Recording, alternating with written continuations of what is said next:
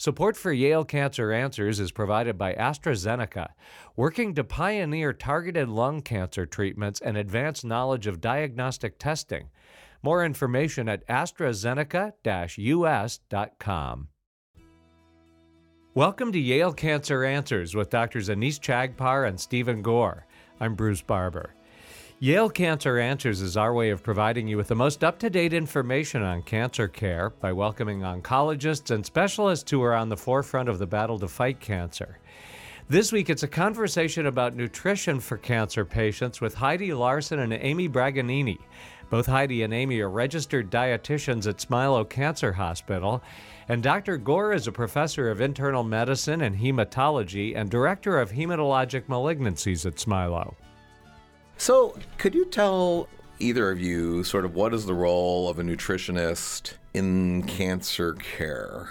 Okay, I'll go ahead and take this one first. I think a dietitian role in cancer care is really just to help the patient optimize their nutrition, the patient and caregiver optimize their nutrition before, during, and after treatment, to come up with ways to creatively eat in a way that can keep their energy levels up, that can help boost their immune system, and just promote healing and well-being throughout the journey.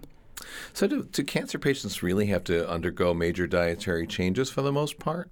They often do, Dr. Gore, and it depends on the circumstances, but frequently a patient might need to temporarily follow a special diet following surgery, or if they're getting radiation, depending on the location of the radiation, they might need to adjust their diet, such as lowering the fiber content, or they might be limited in what they can swallow, so they might need to change the consistency of their diet as well. I can imagine for people with head and neck cancer or throat cancer or esophageal cancer, there could be major problems there post-op, I would think. Yeah, they face huge challenges with swallowing. Mm-hmm. So part of our role is to help them find foods that they can swallow properly, get enough calories and protein, and find some enjoyment in the food that they're eating. I know some patients in those circumstances actually do need feeding tubes for a while sometimes, right? That's true.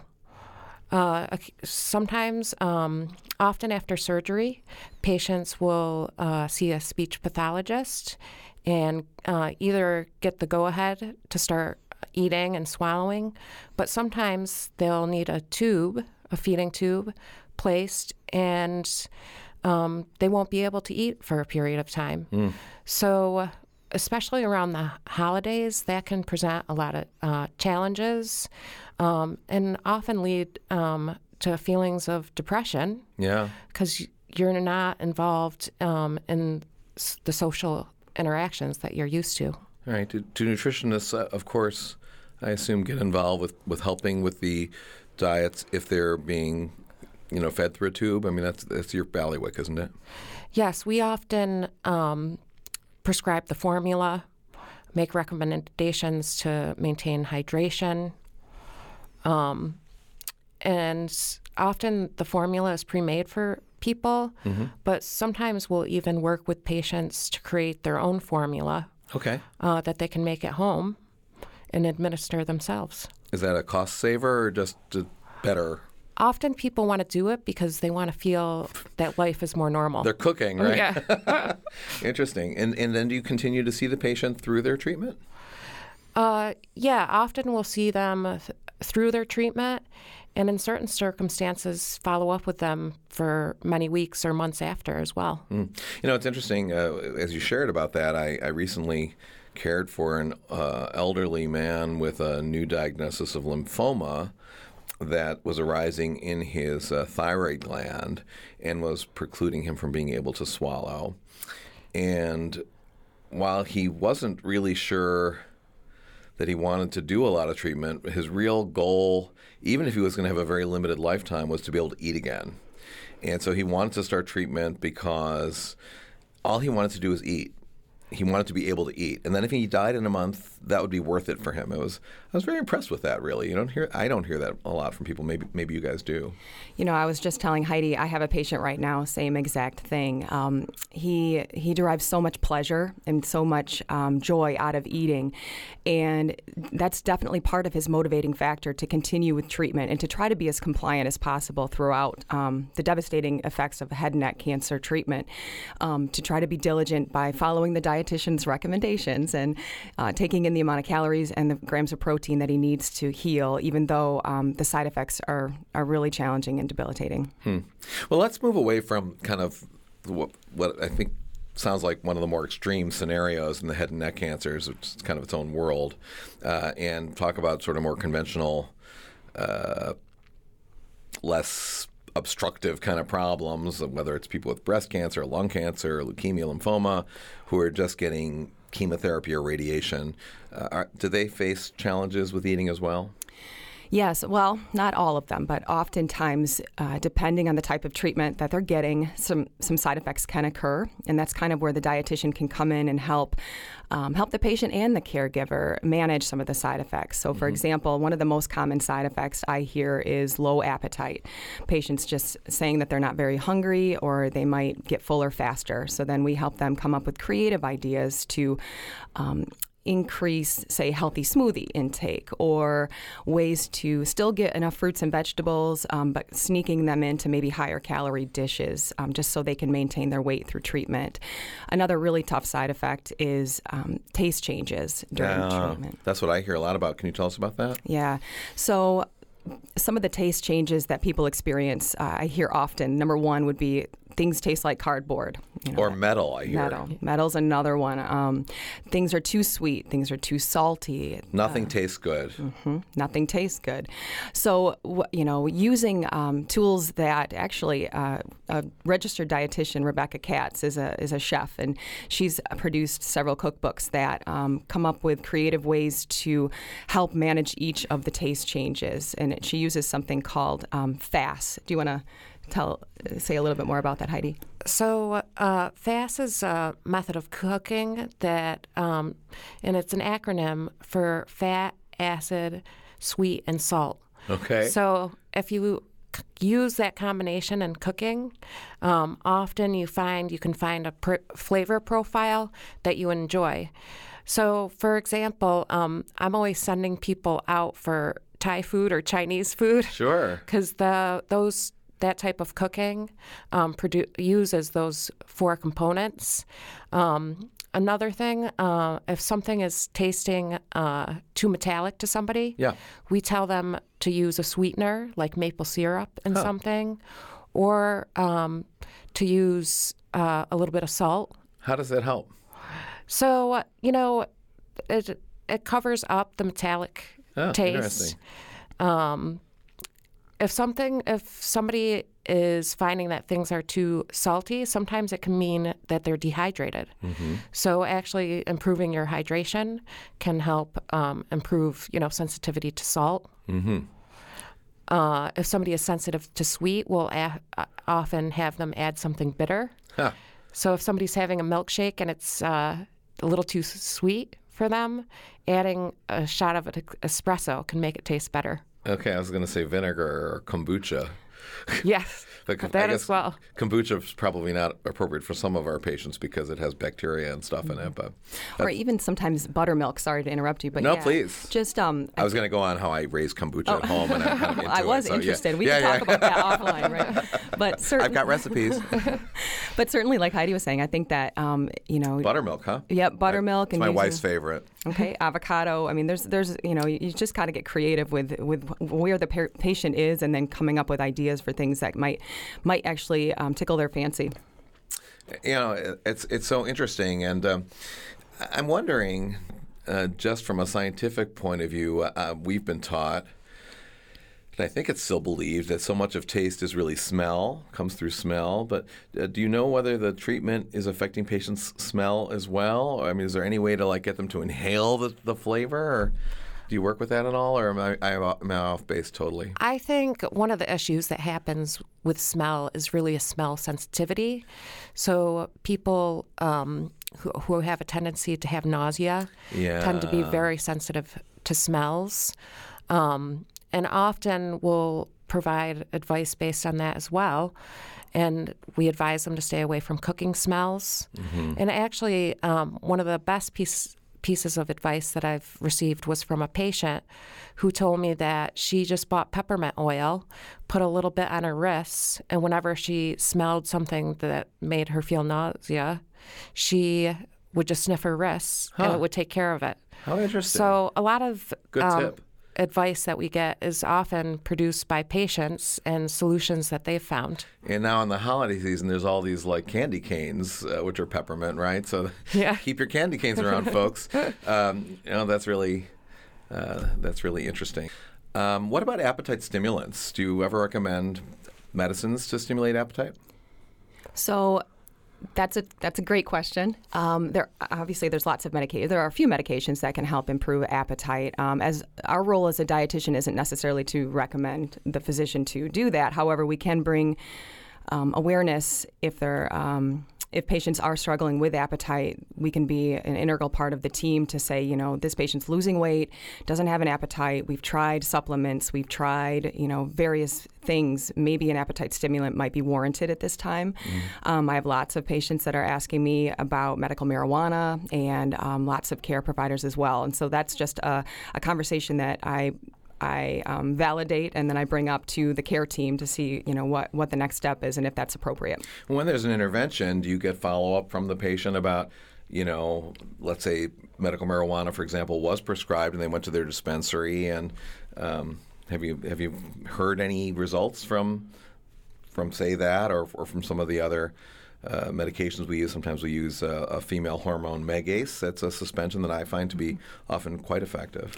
Yeah, in follow-up, I'm very interested to see if it's made any improvement. And just anecdotally, certainly with medical marijuana, I probably have heard the most positive results as far as improving appetite. With Megace, in some patients, eventually it works, but I always tell them to be patient. It takes at least a week. It takes some time, and I know a lot of my older, especially female, a little bit on the stubborn side maybe, patients will not give it that much time. They'll take it for a few days and just say, forget this, it's not working. And if they're the older end of the baby boom generation, they want to get their munchies back from what they remember from a few years ago. Not that I have any experience with that. I don't know what you're talking about.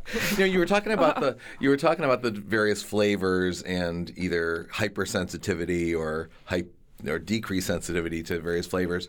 And, one of the flavors that we are just learning about, at least in the lay press, maybe you guys have known about it for a long time, is umami. And that's like the mushroomy or rich MSG flavor, I guess. Is that affected by chemo, or is that a good thing, a bad thing, or is it not really studied? So I think the reason Chinese food or Thai food is so popular is because of the umami flavors that are in it. So the richness is good. Yeah, a lot of times people think that they have to use less flavor when somebody is going through chemotherapy treatment, but often you have to use more flavor, more herbs, more spices, because treatment can dull the taste buds. So by using a little more spices or a little more sauces, it can waken up the taste buds so people can taste better. That's great. Well, you're not really making me hungry because I had a big breakfast and I'm drinking cappuccino, but I would be hungry if I hadn't. But right now we're going to take a short break for a medical minute. Please stay tuned to learn more information about nutritional support for cancer patients. Support for Yale Cancer Answers is provided by AstraZeneca, a science-led biopharmaceutical company dedicated to elevating conversations about biomarker testing to improve outcomes for advanced cancer patients. Learn more at AstraZeneca-US.com. This is a medical minute about head and neck cancers. Although the percentage of oral and head and neck cancer patients in the United States is only about 5% of all diagnosed cancers, there are challenging side effects associated with these types of cancer and their treatment. Clinical trials are currently underway to test innovative new treatments for head and neck cancers. In many cases, less radical surgeries are able to preserve nerves, arteries, and muscles in the neck, enabling patients to move, speak, breathe, and eat normally after surgery. More information is available at yalecancercenter.org. You're listening to WNPR, Connecticut's public media source for news and ideas. Welcome back to Yale Cancer Answers. This is Dr. Stephen Gore. I'm joined tonight by my guests Amy Bragagnini and Heidi Larson, who are registered dietitians at Smilow Cancer Hospital. We've been talking about ways of encouraging nutritious lifestyles and maintaining people's appetite and weight during cancer treatment. Guys, right before the break, we were talking about this umami flavor, and Heidi, I think you were saying that's maybe why some of the Asian foods are so helpful because of this umami thing. I recently read a piece in, maybe it was the New York Times or maybe it came on my Facebook feed or something, about like these umami supplements that are made from, I guess, shiitake mushroom powder, and that apparently you can add it to any food and it makes all foods better. Do you guys have any experience with that? I personally haven't heard of it. I guess I would be interested to, read a little bit more about it. I'm always a little hesitant when it comes to, new great ways that are in a powder or supplement form as far as safety, I guess, and purity. But anything that might be beneficial, it's worth looking into. Yeah, I mean, I was thinking of ordering some because they really made it sound like it was the magic thing that makes every dish taste better because of the umami thing. Well, and it's interesting you say that. As Heidi was talking, I was thinking another thing that can happen during treatment is just overall decrease in saliva. Yeah. And the less saliva you have, the less kind of flavor impact you have. So that's kind of part of it as well. Like Heidi had mentioned, adding sauces, and maybe again, if this umami supplement, it turns out to be pretty golden, that's something that we can implement as well in a sauce form. Yeah, well, maybe we can do some controlled trials together tomorrow. Sounds good if you're cooking. I like to cook. Actually, I haven't heard of this new umami pill, but there is a fruit called a magic fruit. Fruit. And I read an article about it in the New York Times a few years back.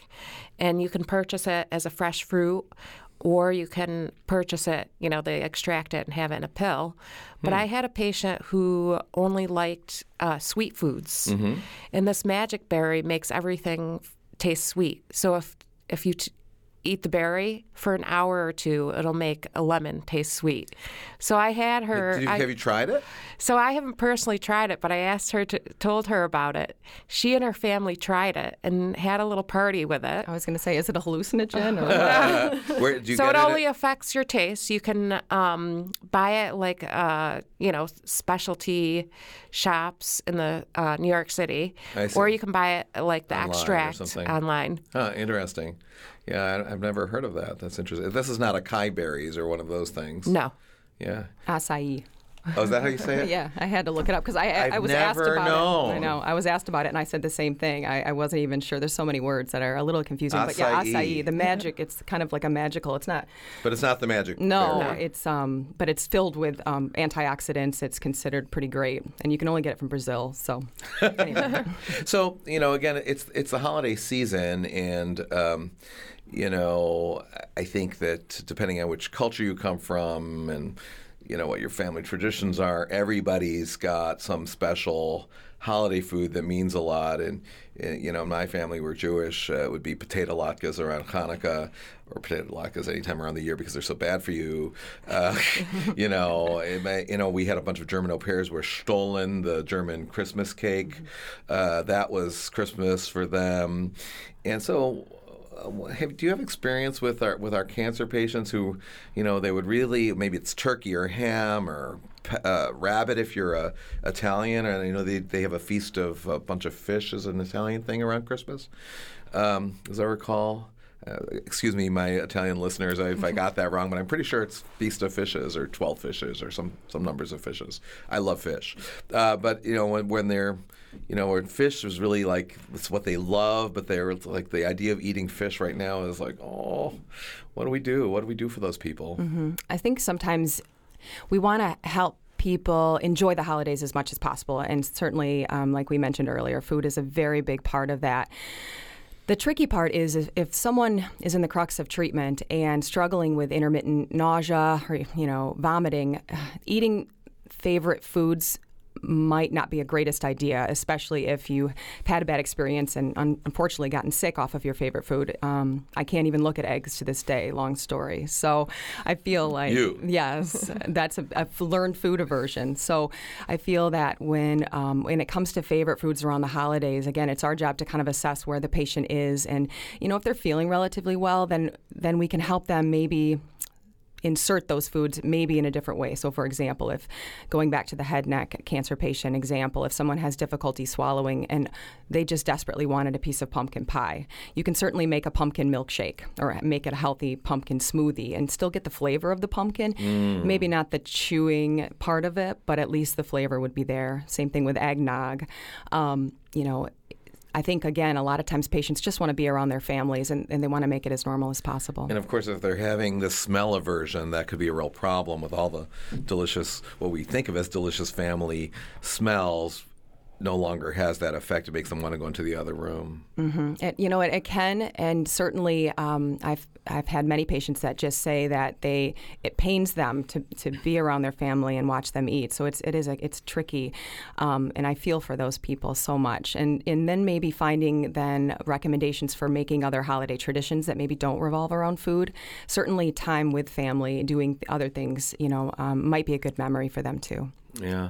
It's interesting what you said about the smell aversion. I'm recalling in my previous workplace at Johns Hopkins in Maryland, the food service changed their food delivery in a way that was much better for delivering food hot. It has to go from the main kitchen to wherever, and it's a big campus, like many big medical centers.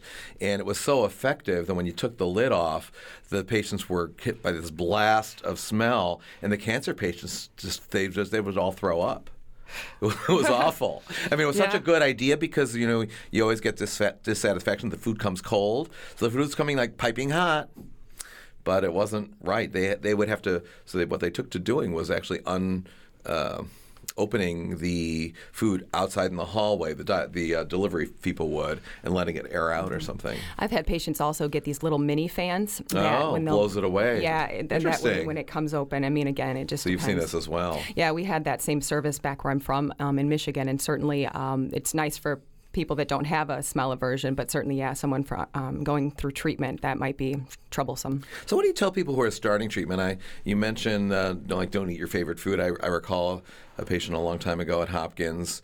It's a big crab culture, right? So the patient was so excited that she had done so well with her first bout of chemotherapy that went out and had crab cakes, her favorite food. Not a good idea. She'll never eat crab again. So what should patients do if they don't know how they're going to respond when they're starting treatment? A lot of times we have to tell patients we have to wait and see how you do. We recommend that you follow all medicine schedules given to you by your doctor. So, you prevent the nausea, because sometimes if you wait too long, then the nausea won't go away. And people don't want to take pills. It's so funny. I find that too. I said, well, please take your nausea pill before, because we don't know. And they said, well, I don't want to take extra pills. Or why didn't you take it? Well, I didn't want to take extra pills. I wasn't feeling nauseous. If we know somebody might have a sensitivity to nausea, we might give them concentrate in that area and give them tips such as staying away from cooking smells. There's actually research that shows that ginger can be helpful in controlling nausea in chemotherapy patients. So I love we'll ginger. Good to know. Yeah. Fresh ginger, right? So, you can, the research, they actually used powdered ginger pills. But anecdotally, I do find that patients using it in the form of crystallized ginger or ginger tea find it just as effective.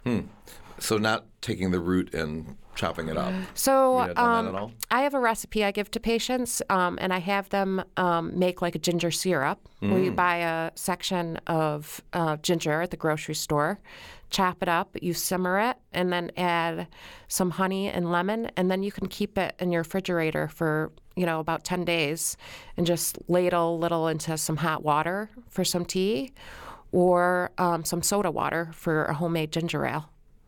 Interesting. What tips do you have for those of us who fortunately aren't undergoing cancer treatment and who try to maintain a pretty good lifestyle, more or less? I've not been so successful about that lately, but I'm trying to re-up my plan, let's say, really earnestly. And I just know I'm a nosher, and the hospital's going to have all sorts of foods around, like starting today with Halloween yesterday. Oh, we were recording this a couple months ago. That's why it's not really Christmas, but we're just so I just realized I introduced a whole another confusing thing. So we're recording this after Halloween. So there were candies, but I know that after Halloween, the food's just going to start coming, and then after Thanksgiving, there's going to be food everywhere. How do we, what recommendations can we do about, and then all the parties, of course, and you don't want to be rude and not eat the cheesecake. What's a guy to do? Yeah. Help me, people. I'm just trying to be polite here. Can I have the whole entire cheesecake, please? Thank you. No, I think your question's good. Going into the holidays with a plan is the very most important thing, I think, because it's a balance between enjoying the holidays, really enjoying time with family and parties and being festive, but also, improving your health, watching your waistline, and not ending up January 1st 20 pounds heavier. So going into it with a plan, and that might be, day by day, that might be week by week. I know I encourage people to kind of look at their week ahead and do the best they can to prepare themselves for what's to come. If they know they're having, 3 parties in the week, then certainly preparing healthy breakfast and lunch is maybe in advance to get them ready for it, and that way they can maybe indulge a little bit at the parties and not be rude, right, to the host. But not skip lunch and breakfast, because I know I'm going to a party tonight and want to eat that cheesecake, so I should just starve myself all day. Not a good idea? No, I don't think so at all. In fact, I feel that having a healthy lunch, maybe a smaller one than maybe normal, but making sure it's healthy fat, a little bit of protein, so that will stay with you. One of the biggest things that actually I read and actually works is when you're at a party, try not to eat standing up. And I know it sounds kind of crazy because everyone has a little plate, but I feel that when you have a drink in one hand and a plate in another, you'll set your drink down and you'll nibble a little bit, and you don't really taste the food. You don't really get the effect. So if you are in a conversation, then just saying, let's go sit down for a little while and finish this one plate of food, and then when you're done, you're done. Not going back for seconds. I think standing and eating is one of the biggest things over the holidays. If you can try to be diligent, it's something you can practice. Mm-hmm. You can save yourself lots of calories that way too. Another thing I've been reading about lately has been sort of mindfulness in eating. And do you guys have any experience with that in terms of slowing yourself down and enjoying bites? I tend to snarf my food. My wife thinks it's terrible, and she's probably right. I think Amy's example is perfectly fits that bill of mindful eating. So as we go through the holidays, a lot of us are busier. We have more plans. We're preparing, buying gifts for people. So we are a lot busier and eating on the run. So again, I think it's just remembering not to eat on the run, sitting down, having a meal with family, and not doing other things. Get off of your phone. Turn off the TV, and really be conscious of the meal that you're eating. Heidi Larson and Amy Braganini are registered dietitians at Smilow Cancer Hospital. If you have questions, the address is canceranswers@yale.edu, and past editions of the program are available in audio and written form at yalecancercenter.org. I'm Bruce Barber, reminding you to tune in each week to learn more about the fight against cancer, here on WNPR, Connecticut's public media source for news and ideas.